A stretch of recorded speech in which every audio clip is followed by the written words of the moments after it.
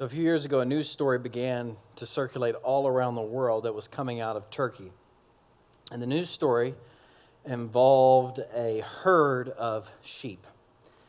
And so the story said that one day all these sheep were grazing, and at first one sheep went off the cliff. A sheep jumped off the cliff, fell to its death. So after that sheep fell to its death, another sheep was following it, went as well. Soon enough, 450 sheep in the herd had jumped off the cliff and had fallen and died and were in a big pile below. And so then there was 1,100 other sheep that continued to run off of the cliff, and thankfully the sheep that were below broke their fall, and so those 1,100 sheep survived. And the news story reported that the value of the sheep who died, those 450, was between $75,000 and $100,000 in this rural backwoods town in Turkey. And it wasn't like it was one family's herd of sheep. It was all these different families. Their sheep were eating and grazing together. And as the news story continued, it got to the question that I was wondering and that you might be wondering about as well, and that is, where were the shepherds? The shepherds who were entrusted with caring for, leading, securing these sheep. And the news story went on to say that the shepherds were sitting nearby while all of this happened, eating breakfast.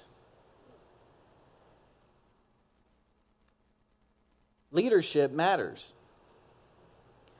And poor leadership can lead to damaging, dangerous, and even deadly situations. And you know this in your life, in your workplace. I mean, if you have a boss who is like those shepherds, who doesn't care about the sheep, just kind of doing their own thing, disinterested, all that kind of stuff, you know the effect that can have on people in the company. Students, you know this with your teachers who are leading you. I mean, if you have a great teacher, you know the profound impact it can have. But if you have poor teachers, you know the damage that they can do, right? They can damage your self-esteem. They can affect you for a long time. And I know many of your stories in here. I know many of you know this from your childhood because you had parents who were leading you growing up. And by the things they said or didn't say, the things they did or didn't do, they've had a profound impact on your life. And a lot of times they still negatively impact you even today, all these years later. And leadership, it matters. And it matters in the church as well. I know this as a pastor. I know this personally. When I was growing up, I had a youth pastor who I loved, I looked up to. I wanted to be just like him. And then when I was a senior in high school, he got arrested.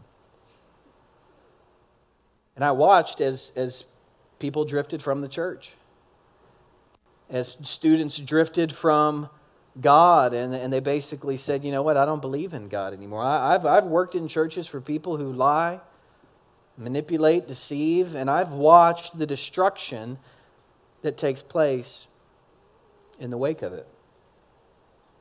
Leadership matters. And in the Old Testament, we find a lot of times this image of leaders being called shepherds, because leaders are called to care for, to look after those people who've been entrusted to them. And in the Old Testament, we find God speaking some harsh words about religious leaders who are leading poorly. And I think these words are actually applicable to a lot of different types of leaders today. In Ezekiel chapter 34, God speaking through the prophet says this: "Woe to you, shepherds of Israel, who only take care of yourselves. Shouldn't shepherds take care of the flock? You eat the curds, clothe yourselves with the wool, and slaughter the choice animals, but you don't take care of the flock. You haven't strengthened the weak or healed the sick or bound up the injured. You haven't brought back the strays or searched for the lost. You have ruled them harshly and brutally." Leadership matters. It matters to God. It matters to us. It mattered in the days of Ezekiel. It mattered in the days of Jesus as well. And this is one of the reasons why we see Jesus constantly getting into spats with the religious leaders of his day. If you've been reading the Gospel of John with us, we're reading it together up until Easter, you've seen this already in the Gospel. Jesus is constantly getting into it with these leaders. If you haven't been reading with us, there's Bibles and reading plans in the lobby. We'd love for you to do that. But Jesus was getting into it with the religious leaders because he believed they were leading the people astray. He believed they were self-righteous. They were hypocrites. They were leading people on a path towards destruction. They had destructive tendencies, and the Jewish people during the day, they knew what it was like to have leaders like this. They knew the pain it was causing. They knew the damage it was causing, and it was to these leaders and to these people who were living under these leaders that Jesus speaks the words that we're going to look at this morning in John chapter 10. Words of hope, words of love, words of life. And so if you have your Bibles this morning, I want to invite you to open up John chapter 10. We're going to begin in verse 11, but I want to give you a little background here while you're getting there. John chapter 10, this conversation Jesus has with all these people, it takes place after he has healed a man who was born blind.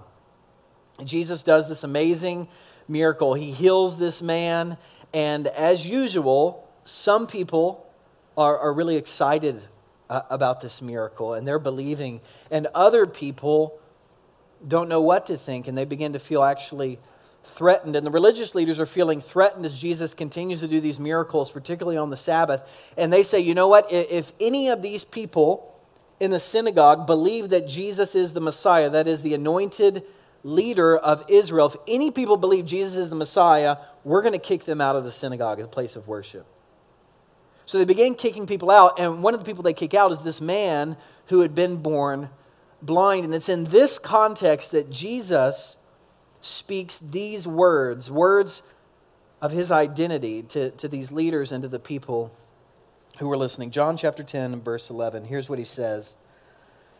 Jesus says, I am the good shepherd.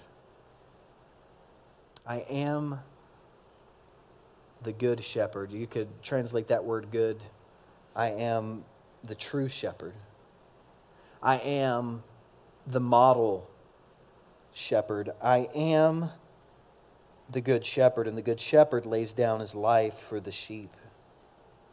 The hired hand isn't the shepherd and doesn't own the sheep, so when he sees the wolf coming, he abandons the sheep and runs away. Then the wolf attacks the flock and scatters it. The man runs away because he is a hired hand and cares nothing for the sheep. But I am the good shepherd. I know my sheep, and my sheep know me, just as the Father knows me, and I know the Father. And I lay down my life for the sheep. I have other sheep that aren't of this sheep pen. Here he's speaking of the Gentiles.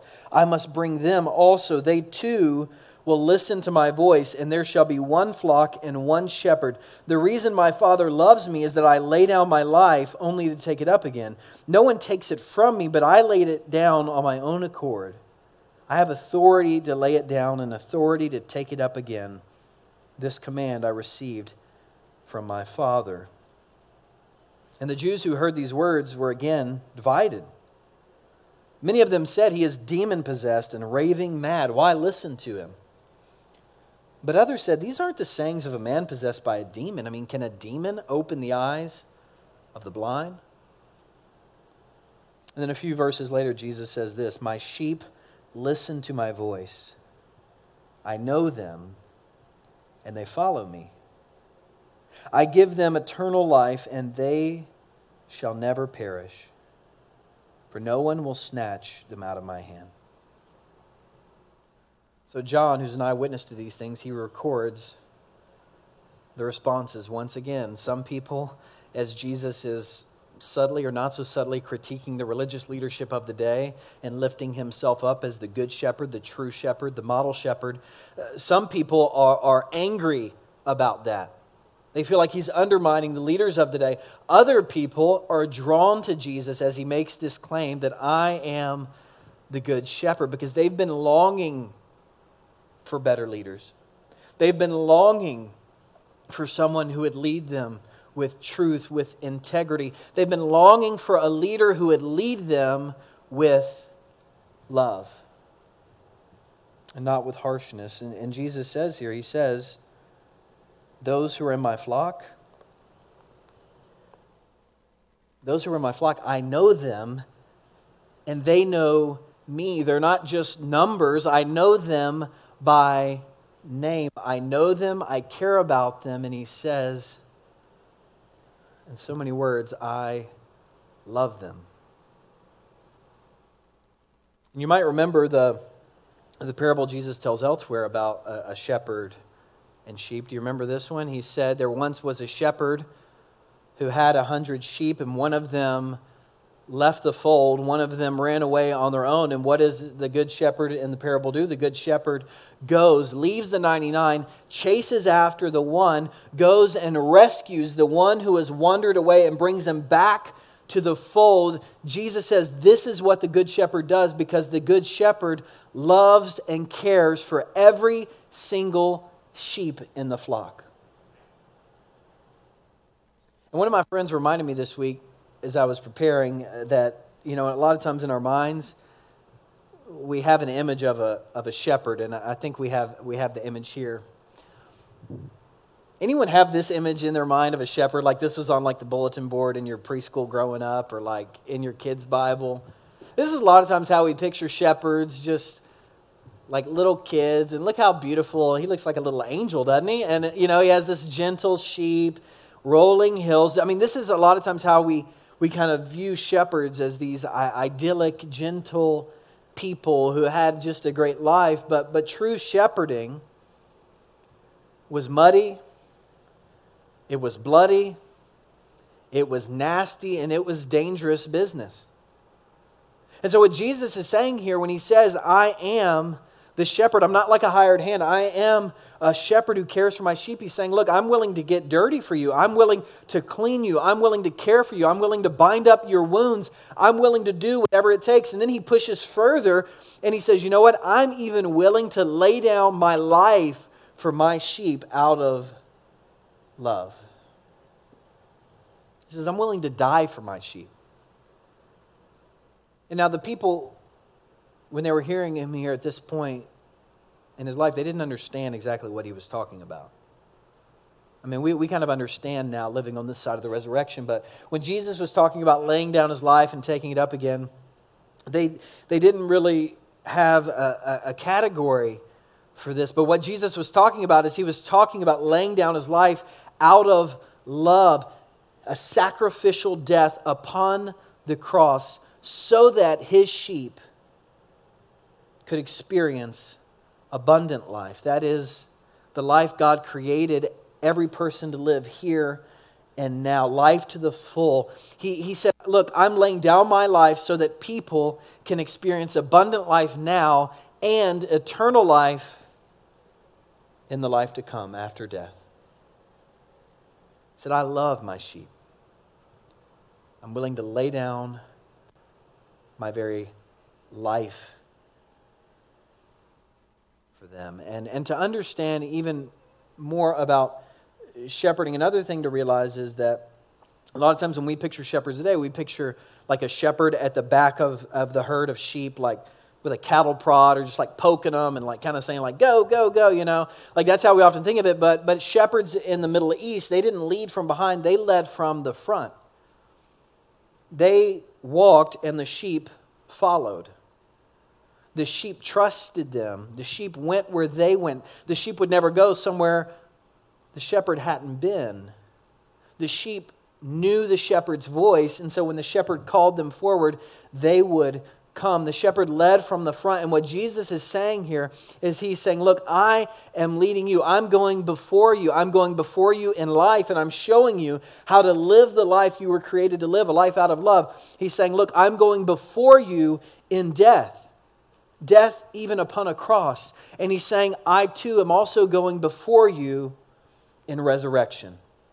Because I will not only lay down my life, I have the power to take up my life again. And those who follow me will experience death in this life, but they, if they follow me, will continue to experience life after death. They will experience eternal life and abundant life. You see, what Jesus knew is that who you follow determines where you go. Who you follow determines where you go. And here Jesus is calling people unto himself. He's saying, look, come and follow me because I want to lead you to life. And at the same time, he's saying, look, don't follow all these other things. Don't follow your own sinful heart. It will lead you astray. Don't follow corrupt leaders who aren't following me. Don't follow any of these other things because they will lead to damaging, deadly, and dangerous situations. If you want life to the full and life abundant, follow me because that's where I'm going. Who we follow determines where we go. And you may be wondering, you may not be wondering, but well, what does it mean to follow Jesus? And we hear that phrase a lot in church, following Jesus, being a disciple of Jesus, but what does it mean? I mean, thankfully, he tells us here in the text. He says, I know my sheep, and my sheep know me. I know my sheep, and my sheep know me. And I think what he's saying here is he's saying following Jesus, following me, begins with realizing that I know you. See, Jesus knows every single one of us. He knows your name. He knows your gifts. He knows your quirks. He knows how many hairs are on your head. He knows the type of stuff you laugh at. He knows, what you look at on the internet. He knows your sin. He knows your secrets. He knows everything about you. And the good news of Jesus is that he knows everything about you and he loves you the same. There's nothing you can do to make God love you more. There's nothing you can do to make God love you less. He loves you. He knows you. He cares for you. He laid down his very life for you. And so the question for you and me is, if Jesus knows us, is do we know him? Do we know him? And I'm not talking here about like intellectual knowledge, like, okay, I know facts about Jesus. I know stories about Jesus. I know where he lived or how old he was or that he died on a cross. It's not intellectual knowledge that he's talking about here. He's talking about experiential knowledge. Do you know him? Do you know his love? Do you know his care? Do you know his grace in your life? Have you experienced his power and his presence that forgives you, that saves you, that transforms you?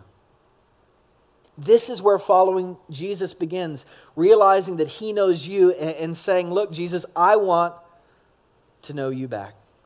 I want a relationship with you. I want you in my life. This relationship begins with that acknowledgement, and it grows as we spend time with him.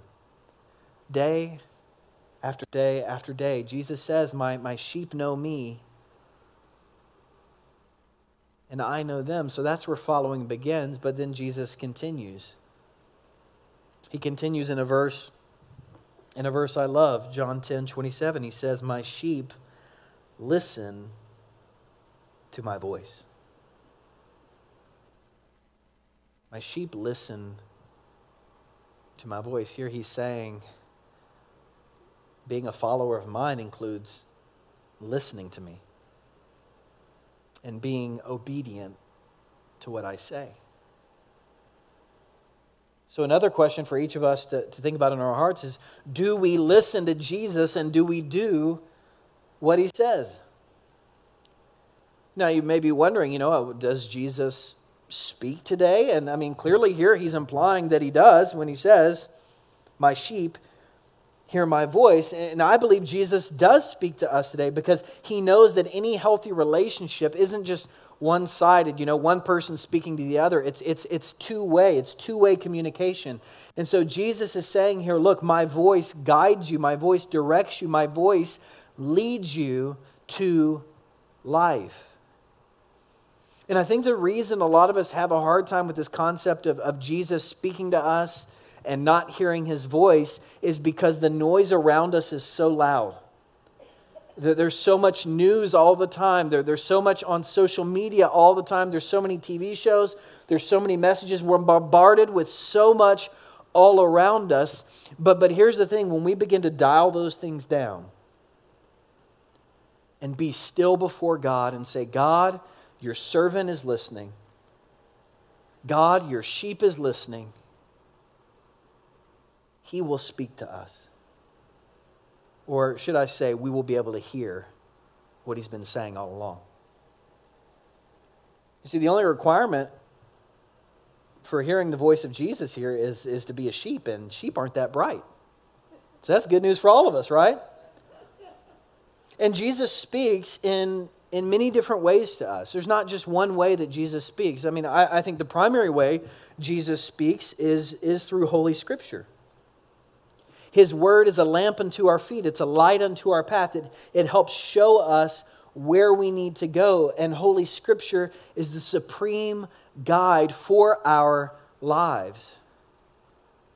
And honestly, most of the time, it's not for a lack of information. It's for a lack of obedience. Jesus is speaking to us here. We're called to put it into action. And so Jesus speaks to us as we spend time with him daily in his word, reading, listening to him, being obedient. But as you know, not every situation is addressed in Holy Scripture, right? I mean, the Bible doesn't tell you if you own GameStop stock, like whether to sell it or whether to hold it, okay? The Bible doesn't say whether you should rent your home or whether you should own your home. The Bible doesn't say, hey, you know what, you need to choose this college and not that college. It doesn't speak to every detail in our lives. But here's the thing, I think this is why being part of the flock is so important. This is why being part of a flock of sheep, of other followers of Jesus, is so important, because one of the key ways Jesus speaks to us is through other people, through their wisdom, through their guidance, other people who are following him. As we come together, as we pray, a lot of times God uses other people to speak to us. But then I think, the Holy Spirit also speaks to us directly. The Holy Spirit also speaks to us directly, but a lot of times we miss it because we're looking for something loud. We're looking for something dramatic. We're looking for the airplane in the sky with a message on it for us. But a lot of times I've found in my experience and the experience of others, the Holy Spirit speaks to us in that still, small voice. And only when things are dialed down can we really hear. And however we hear Jesus' voice, whenever we hear Jesus' voice, we're called to listen, to be obedient, to go where he's leading us. And we find here in John chapter 10 that he is always leading us to life. Life abundant and life eternal. And one final note this morning, and that is that as you're following Jesus, inevitably others are going to follow you. Right? You know this, if you're a parent, people are following you. They're looking up to you. In your workplace, a lot of you have employees who are following you.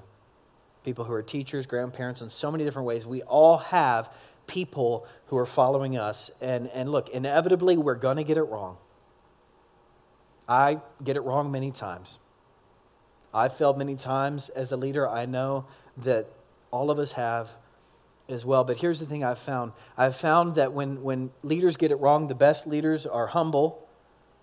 They acknowledge their mistakes. The best leaders are bold. They're willing to tell those who are following them, hey, you're headed in the wrong direction. The best leaders are the ones who are following Jesus Christ. Like the Apostle Paul says, follow me as I follow Christ. And as we seek to do that, to be humble when we need to be humble, be bold when we need to be bold, but always following the Good Shepherd, Jesus, when we do that, we will be helping lead others to life as well. And that's a calling that God has given to each of us in many different ways. And in our culture, it's so easy to talk about bad leaders because that's all we ever hear about, right? Terrible situations, people who've fallen. But this morning, as we close together and we sing our final song, I want you to think about a good and a godly leader in your life. Someone who was following the Good Shepherd and who helped lead you closer to Him and lead you to life. That's who God's calling us to be. That's who people have been in your lives. I just want to ask you, hey, give thanks to God for those people this day. And this week I've been thinking about one of those in my life, and it was my first or second grade Sunday school teacher. I don't know her name. I don't remember seeing her after first or second grade.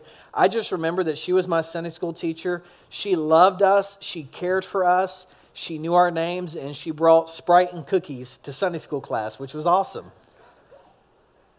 And another thing I remember is that she loved Scripture, and she would always point us to it. And she was one of the first people in my life who pointed me to the 23rd Psalm. The 23rd Psalm, which is a psalm written by a shepherd named David, about an even greater shepherd. And so this morning, as we close, I want to share the 23rd Psalm with you. And if you know it, I invite you to say it out loud with me, and it'll be on the screen as well. Or if you want to just receive this word from God over you this morning, here's what David writes. He says, "The Lord is my shepherd, I shall not want. He maketh me to lie down in green pastures. He leadeth me beside the still waters. He restoreth my soul. He leadeth me in the paths of righteousness for His name's sake. Yea, though I walk through the valley of the shadow of death, I will fear no evil, for Thou art with me. Thy rod and Thy staff, they comfort me. Thou preparest a table before me in the presence of my enemies. Thou anointest my head with oil. My cup runneth over.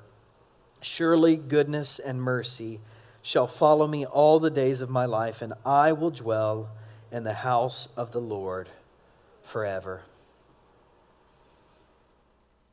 That's the Good Shepherd who we seek to follow, who knows you, who loves you, who is always leading you to life. And so this morning, as we close, would you bow your heads with me and pray for the courage, the ability, the obedience to go where He is leading us. God, we thank You that You haven't left us alone in this world. We thank You that we don't have to lean on our own understanding. We thank You that we don't have to follow our hearts because we know they often lead us astray. God, we thank You that when leaders fail us in this world, when we fail others, we thank You that we have a leader who is always faithful, Your Son, Jesus the Christ, the Good Shepherd. And so, God, if there are people here this morning who don't know if they're in the flock or in the fold, and who want to be part of it, God, would you just draw their hearts, draw them in this morning. Help them know You, help them know You, help them just experience Your love. And God, for those of us who've been following You a short time or a long time, would You help us just be obedient to go where You go, to serve the people You serve. Help us to live the abundant life, the good life You've created us for. And God, help us to live with the hope that no matter what happens in this life, You have prepared a place for each of us. You have gone ahead of us in the life to come. And so we thank You for Your love. We thank You for Your Son. We thank You for Your Spirit that continues to speak.